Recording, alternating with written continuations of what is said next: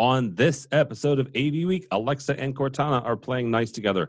What that means for your next voice control deployment, using your relationships with your manufacturers for big jobs, and what exactly makes a good AV professional. All that and more next on AV Week. The network for the AV industry. What are you listening to? This is AV. This is AV Nation. This is AV Nation. This is AV Week, episode 365, recorded Friday, August 24th, 2018. The AT Professional. Support for AV Nation is brought to you by Atlas IED, innovative audio solutions for every business environment.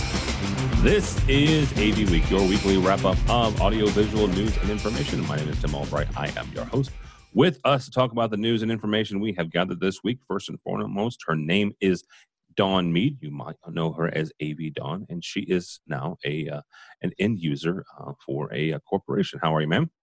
Very good, thanks. Thanks for having me, Tim. Absolutely. Also with us is the most musical AV person that I know. His name is Phil Cordell. He also goes by the name the AV Professional, and also is the author and composer of our yearly AV selfie video. Welcome, sir. Hey, thanks for having me, Tim. Glad to be here. Also, VP of Tech Ops at M3 Technology Group in Nashville. Well, yes, that. And I got a day job. All right. That too. Last but not least, the rep that actually one of the smartest reps that I know in the AV business. His name's Ben Shipman out of St. Louis. Welcome, sir. Thank you. Glad to be here. I'm driving right now, but I'll be stopped in a minute. See, don't tell people you're driving. You just, all right. Ben is driving. Do not try this at home. He is stopping currently as we speak. So, all right, guys. First, as we get started here, first story I want to do is comes to us from the Washington Post, and it's an interesting one. And the reason I'm starting with this is because voice control is getting more and more into AV.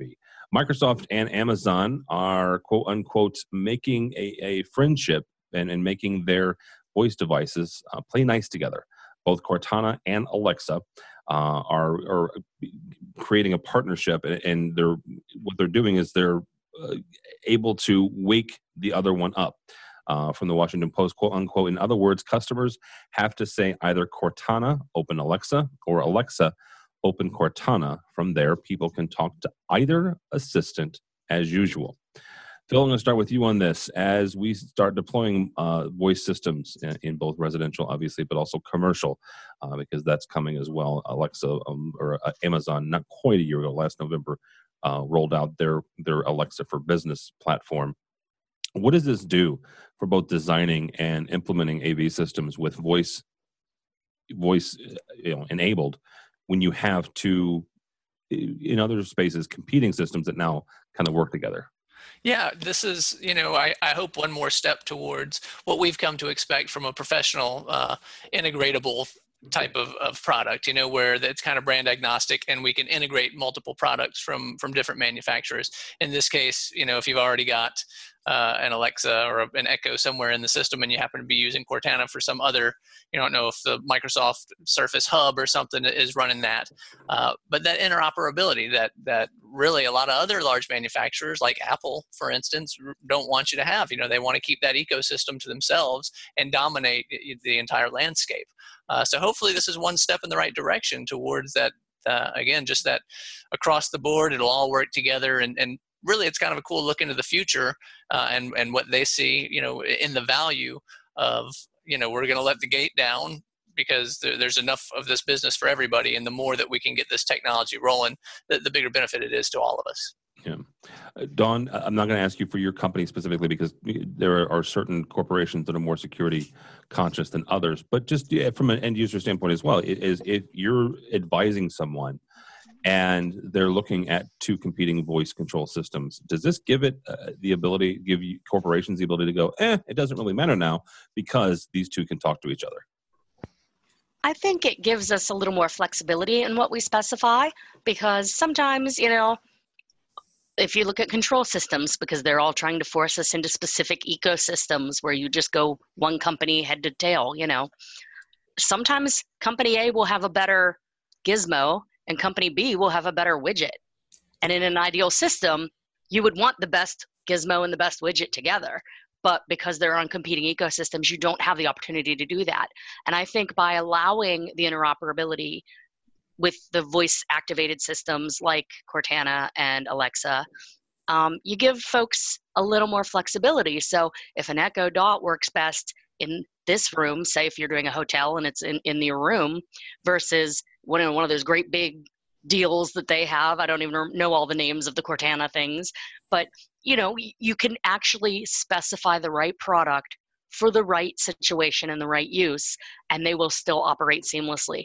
And that's ultimately something that all integrators and all designers are looking for these days.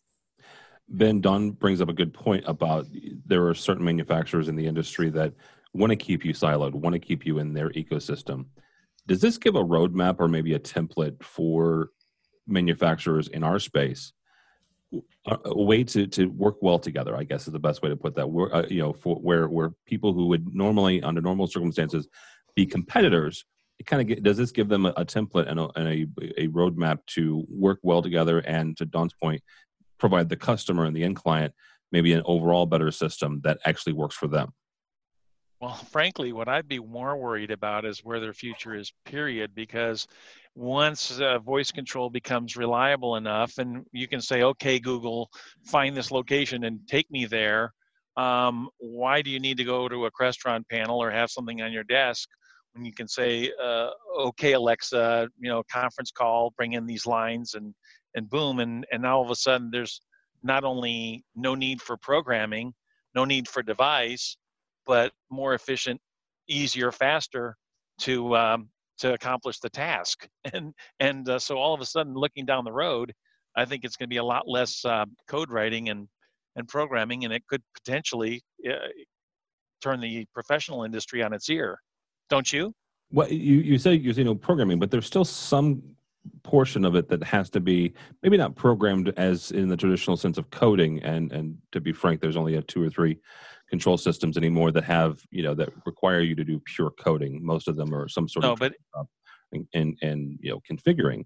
But there's still some sort of that configuring, though, even in those systems, because you've got to get them to talk to each other. You've got to set up the systems and make sure that the devices that they need to connect to and control are set up and on the same network, and the permissions have been granted. Isn't there still some sort of that? Today that's the case, but when the APIs are all written and it's in a lookup table, and the device, when you set it in the room and put it on a network, automatically finds all those devices, makes them available to you, just like the light switches on an Alexa. I mean, all of a sudden it can become very, very easily implemented. And I think, as I said, down the road, that could make it a lot more difficult for the integrator to have a value add when the IT people, who are now the AT people, I call them, all things technical, those people are going to be able to say, oh yeah, heck, I can type in an IP address, I can set that up. And so I just think down the road that the potential is that it could obsolete, all the devices that are now being put in places. There's already really easy remote devices available that are automatically, populated when you add devices to them. I think it's going to go that way even more. Not to mention, not to mention if you're really paranoid, you start getting these smarter and smarter AIs, and then you introduce them to each other. Do you want Skynet? Because that's how you get Skynet. Okay, but Skynet is the end result of Skynet was bad. Never mind. Here comes your slippery slope argument. I'm not going to try to justify Skynet. Real quickly, Ben, I'm going to put you on the spot, and it's an unfair question, and you don't have to answer it. But you brought it up. You mentioned that this leads to the end of programmers and programming as we know it. So how long do programmers have? Well, I would say 2 to 5 years. Oh, in my opinion. Well, think about it. As it is now, contractors enjoy the ability to write the code once and charge many. They can write a remote, sell it time and time again, and basically charge for the programming service, as you know, because they have to make tweaks and changes and that sort of thing. Just like a consultant writing a specification. It writes a boilerplate, they call it a boilerplate, and then they just adapt it to the job. And they can charge for every word and every hour and every minute it took to write it originally, even if they only copy and paste it. And and it's a valuable service to the customer buying it. It's like the chef preparing the same meal over and over. They're getting the full meal that they pay for, but it's the economy of scale of being able to duplicate or do something once and sell it many that I think we're going to lose, because the technology will catch up with the application. Is that not a fair assessment? No, it is. It's a fair assessment. I was just wondering if you had a timeline in your head. So, for all I didn't think we would be at the point. I'm discovering things every day that I didn't know were possible between Google and Alexa and Siri and Office 365. The things that you're able to do and collaboration and stuff without any super fancy software is kind of scary. It's very scary. Before we get off this real quickly, that their Office 365 has a very unpublicized feature called Flows. And if you're not familiar with it, it is basically it's an automation system for your back end, and you can set up certain conditions, and when that condition is met, then X, Y, and Z happens. As a programmer and as a somebody who used to do this all the time, I look at that, and that's a programming system, right? It's a configuration programming language, but it's a very logic-based system that lets you do, when this happens, then do this. When you insert this or you type this into an Excel spreadsheet, then it sends a tweet, right? Or it updates LinkedIn, or it creates a report for you. So there's all sorts of these backends that are already kind of there that not a whole lot of people realize. So. Yeah, and I would probably just add, I could probably maybe get behind the 2 to 5 years on your huddle space, basic conference room. But my opinion is there will always be a need for the large scale custom code integrations in theaters and military applications and a lot of spaces where it's going to take a long time, I think, for the level of functionality and the customization of the functionality to catch up to where it could very easily get to. I think in a SX80 with a touch 10, Cisco right now, you're right, that room could be automated via voice easily, soon. But a lot of the larger systems, and I think a lot of integrators recognize that, and hopefully I know aren't investing as much in the small cookie cutters as they are in, the talent that lets us do the really cool experiential things that we like to tout in the AV industry, right? And those are the jobs that require one-off programming. The performing arts centers and the arenas and things like that require the number of hours legitimately charged, as opposed to the other ones where maybe they can get away with copy paste and not having to start from scratch and do all the oddball integration. But eventually, look at how the lighting industry is changing with LED lights and PoE, and all of a sudden integrators aren't wiring things anymore. It's the cable plant. And you're not running the audio cables everywhere. You're just telling the Bixby people, who are getting more and more involved in the industry, to do all the cabling, and then we're just plugging devices in and programming them. Yeah, plugging them in with Cat5. So, all right, our next story here comes from our friends over at AV Magazine. LinkedIn Campus has actually gone with QSYS for their large meeting rooms, and it's not so much about this, even though it is very interesting, the fact that the LinkedIn Campus is using AES 67 Dante and has gone with the QSYS-based system. But Dawn, I want to start with you on this. This is a large deployment, and this is something that what we used to call a marquee job, or one that you use on the cover of your presentation when you went out to a new client. When these come across a salesperson's desk and an engineer's desk, what is the process of getting a job like this from, not just for the sales process, but also from the engineering and even some of the marketing? Because, let's be honest, the sales has to rely on marketing as well when they're talking to LinkedIn, Facebook, Google, Alphabet. How do they get these jobs, and then how do they carry through with them? Well, one thing for sure, you want to get your top team working on it. You don't give it to your, junior, fresh hired salesman and your engineer that just, got his CTS last week, unless he's the only CTS, then, top men, as they say in Indiana Jones, top men or women. But really, it just comes down to doing really good work. I arguably work now for one of these bigger marquee name companies. And back when I was bidding this particular company and ones like it, it was a challenge for a small integrator to bid on these kind of jobs.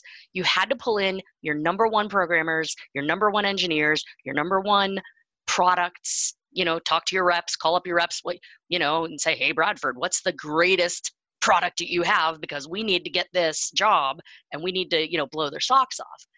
And so it really takes pulling together a team of experts, whether or not the SOW calls for experts. The other thing is a lot of these larger marquee companies, including my own, witness this, are starting to hire AV people internally and aren't trusting Joe AV salesman that comes in the door to come up with a system. In the old days, we'd go to a corporate client as a small integrator and they'd say, we need AV, give us recommendations. And we would design a system, and other companies that would compete against us would design a system, and they'd go head to head and we'd see what would happen. Now, the bigger companies, they went from that to hiring consultants. Some still hire consultants, but a lot of them have started hiring internal consultants. And so then it's up to people like me to draw these SOWs and put together these equipment lists and designs. And we know what we're looking for. Yeah. We know what an Apex is, or a QAV, or insert certification here. We know the best practices of the industry. We know what the industry is going towards and what we aspire to. And we're starting as larger companies to demand that. So I think the biggest thing is look at your team. If you're an integrator and you want some of these big magic marquee market the hell out of this jobs, look at your team. Do you have the top engineers in your area? If not, send them to training. Do you have some really on top of it salespeople and marketing people? If not, man, send them to some classes at Infocom. I know Kelly teaches some great ones, my co-host on AV Social. I know, Infocom does a great job of putting together classes, not just on the nuts and bolts stuff, but on the marketing, on the sales front, on the back end front, logistics. Thinking about the logistics. Can your integration company handle these logistics? And so it's a case of putting together that awesome all-star team and then just working your butts off. And also don't skip a page in the SOW or underbid, because then you're going to have a bad day. So. Yeah. And just for the record, Ms. Dawn has also taught a fair number of classes herself. She's being modest. Ben, from a rep standpoint, and you're kind of the liaison between the manufacturers and the integrators. Dawn mentioned it. What can reps do, being that go-between to help integrators, connect with the manufacturers to, land some of these bigger jobs and get all the necessary documentation and then the product and the support? Well, unfortunately, I'm kind of falling in the category of working harder, not smarter. I think the smart reps are are pitching product and writing orders and cashing checks. We like to go out in the field and actually work hand in hand with the integrators.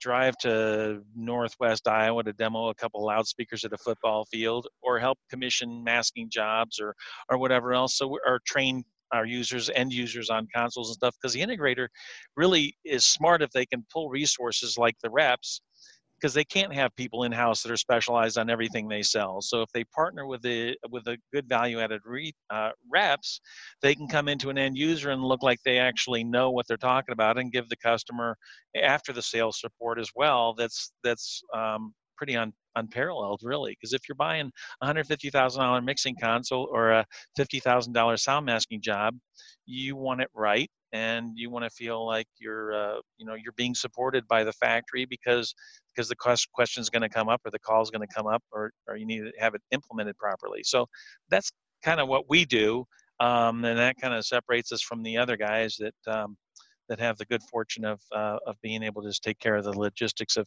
placing orders. I don't know. Does that answer your question, or did It does. I miss It it does. altogether? Ben is also being modest. He's the one who taught me a number of boards and systems over the years. So, Phil, final question to you on this one. Let's say that you got the job, right? You've got the job and you get to deploy it. What does a good day look like? What does a good deployment look like to you and to your team when you've got everything coming together and what makes you happy and then what makes the customer happy? Well, personally, we would want to do as much fabrication on the front end, minimize on-site time, so that we don't create a huge log jam in their day-to-day operations as is. So just doing as much on the front end as you can to make sure that it goes smoothly and that everybody feels good about the process, through and through. And the fact that it's all their QSys platform over IP really aids in that, because back to that idea of all you need are some cat cables. I mean, yes, there are some other cables in play, but that's what they were really touting as the backbone, is that their robust AV network infrastructure. And so if that's in place, whether our company is putting that in or we're coming behind another IT company that has done that, just making sure all those lines are tested, certified, so that we come in, plug it up, and it's ready to rock and roll. I came at this article from a slightly different angle, honestly, because I think what QSC is doing right now, marketing-wise, I don't know if you guys have seen the Little Billy video, which is fantastic, and it's aimed right at the IT, or ATT, all things technical, demographic. And so when I read this, it very much read to me like a case study maybe funded by QSC, and that's okay. Nothing, I'm totally fine with that. But it seemed like a part of a large marketing push that they're making right now to push their AV platform into the IT space. And doing that with a marquee name like LinkedIn certainly, helps their bona fides. So to me, that, it all just looked like one big cohesive story that they're out there trying to tell right now through various trade publications and directly through their marketing videos. And I think their videos are pretty brilliant, man. So, that's what struck a chord with me, is like, wow, these guys kind of know what they're doing. And, some of the more traditional control manufacturers and, AV switching manufacturers, and sometimes those are the same companies, could be looking at a downtick in business, because QSC is doing a good job at positioning themselves in this new IT world. Yeah, that's one thing that they've definitely done over the last couple of years. Taking QSys and putting it on a traditional server, a Dell server.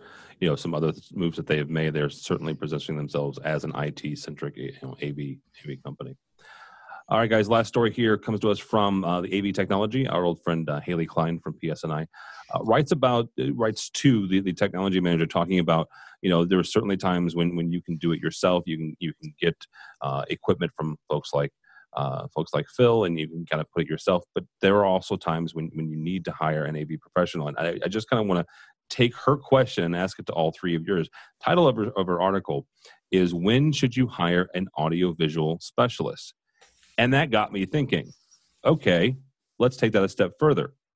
What makes a good one? What makes a good AV professional? So Ben, you are slightly the most senior person here. So I'm going to start with you on this. You've been around longer than all three of us. So what makes a good AV pro?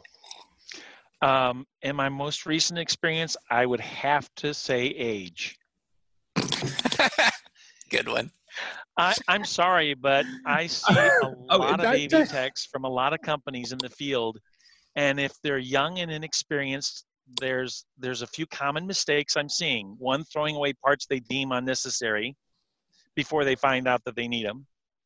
Two, because we get the phone calls, hey, those little connectors, we don't have them anymore. We need them tomorrow or today at the 3 o'clock. The other thing we see is installation practices, just the technology, just the actual physical hardware part of cutting a hole, trimming it, mounting a plate, mounting a screw, turning screws, soldering connectors. All of the basic raw talents of an installer are acquired. And if it's a young, inexperienced person, I've seen companies going to installation displacement connectors on XLRs and things like that because they're fast and easy and efficient. And guess what? They don't work as well in most cases as solder-on products. So old school, speaking from tradition, after being, from being an installer way back in the 80s, myself, a lot of things are still the same. At some point in time, there's going to be a soldering iron, and someone's going to need to know how to solder, or you're going to have to screw a screw into something, and either it's using the wrong screwdriver blade or whatever else. So I see that the best thing in the field, in my experience, is young people working with older people as mentors or trainers and actually helping to supervise those installations. So that's the first thing. And I think young people think they have the world by the tail because they have the fast drivers and the cool stuff that they got that works and makes it more efficient. But lacing cables and dressing racks and things like that is still, it comes down to some experience helpful, and service loops and things that again, we're not taking time to train them because we're more worried about them being able to program the wireless, and a lot of that gets missed. So I don't know. That's I guess the only thing I can chime in of any value is don't underestimate the value of experience. All right, Phil, you are the AV professional. So what makes a good AV professional? It's right there in the name. That's right. I would agree with everything that was just mentioned, and we actually have a strong focus on that. And that's one of my primary tasks, is making sure that quality stays up. And I feel like I kind of am bridging the gap between maybe those days I crimped my share of 5-wire and composite video, and most of the techs that we have now, have not had any need to do that. But we make sure that in most cases they still know how. We solder everything. So yeah, absolutely. Attention to quality. To me, what makes a good AV professional is clear, open lines of communication, being comfortable, being that point of contact. Because, things happen in an installation timeline. As long as everybody's on the same page, usually we can all work through it. But it's if somebody just rolled out without saying anything, or just got there and just started working without checking in, it's like those little things that are very easy to fix, but that sometimes go against, what's comfortable for some people. So open, clear communication, a willingness to take responsibility for the project through completion, to say that, yes, this is my job, and not, well, I was there and then so-and-so was there, so I figured he had it, which kind of goes back to communication. And to me, some, technical experience, or just, if you feel comfortable with technology, that really is, important. Because I've got some guys that did not come from technical fields that learned it, and they were great dudes, and they are still fantastic techs, but have to stretch a little bit harder in some of those technical capacities, versus people that were already, one of our best programmers. He had a Crestron processor and a Biamp Nexia before he ever had a job in AV. He bought them off eBay. He started programming. So having that kind of proclivity towards what we do obviously helps make a fantastic AV technician, AV pro. Yeah. All right, Dawn, last question. You have the last word on this, because you're now as a tech manager field, but you also used to be an integrator. So from both sides of that, what makes a good AV professional? I think there are two things specifically, and one of them ties into both what Phil said and Bradford said, and that's the knowledge, the education. I've always, anyone that's ever seen me on any of the podcasts here, know I'm a big proponent of AV education, industry education, but that doesn't necessarily mean just reading a book or taking a webinar or getting a couple of letters after your name. Education can be hands-on. Education should be hands-on.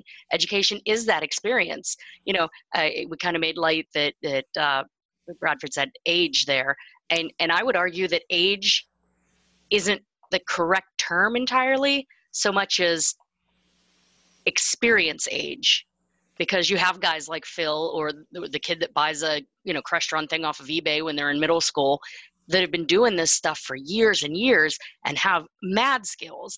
And then you have the guy that's been working in IT for 15 years, and his boss says, okay, you're the AV guy now, and he's a lot older, but he may not have those AV specific skills that we're looking for. So I think it's a case of the education and the understanding of the AV world or realm that's distinct from IT and anything else, because we're our own weird little thing. And that education, hands-on and theoretical, via AVIXA, an SCA, BIXI, whomever, that really brings it together as a true AV professional that can handle whatever you need. And then, my other point it might seem a little weird, but I truly believe in it, and that's passion. You have to love this stuff. You have to be excited to go and deal with this all the time. Otherwise, you're just going to burn yourself out because you're whining about that pain in the ass customer with that stupid piece of product from that dumb manufacturer that just doesn't work, that crappy rep sold us, and I had to put in with, it just becomes miserable. But the people that are most successful, that are most professional, and that are most inspirational, I've found in my years in this industry, are the ones that really love it. That we would be doing this stuff without being paid because we're doing it at home, or we're doing it for our mom or our church or our neighborhood, watch group, or, whatever organization. We're the ones that just like really geek out on this stuff. And that passion will drive you to the education. It'll give you the experience.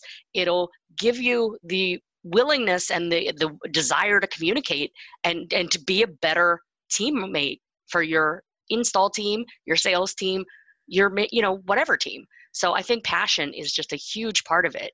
And when you tie that with the education, experience, business skills, all of that, that gives you the real AV Pro.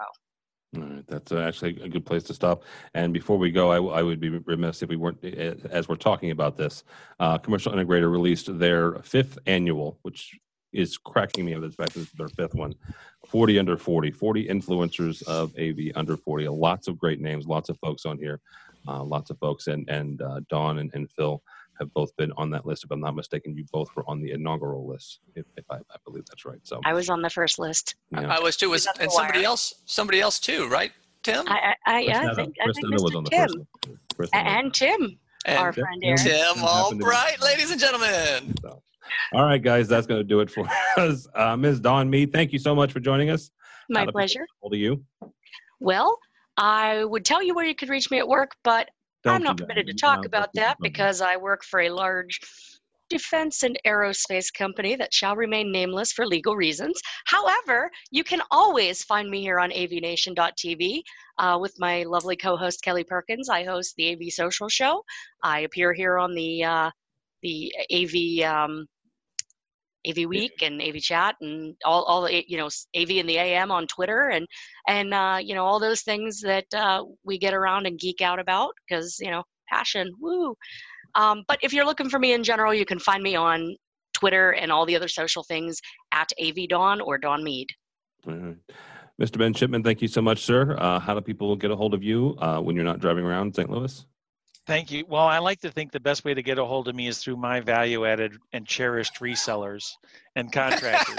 I hate to give out my business card to end users because I really want them to contact and have a bond with the resellers that I'm working with and the contractors.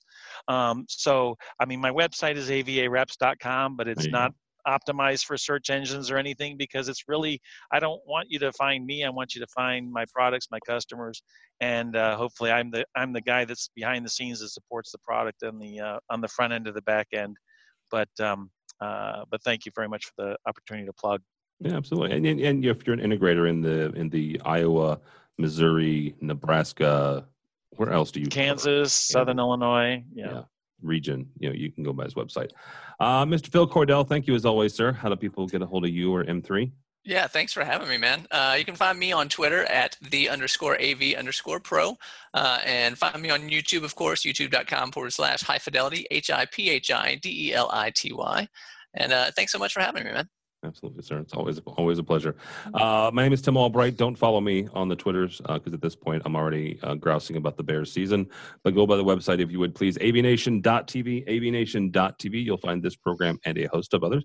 Dawn mentioned AV Social. We'll have a new one of that coming out in a couple weeks. We'll also be heading to CEDIA 2018, September 6th through the 8th from San Diego. So check out that special page. Also, we have a new webinar coming up September 25th on meeting space technology, looking at best practices for needs analysis, deployment, and also installation. So check that out as well.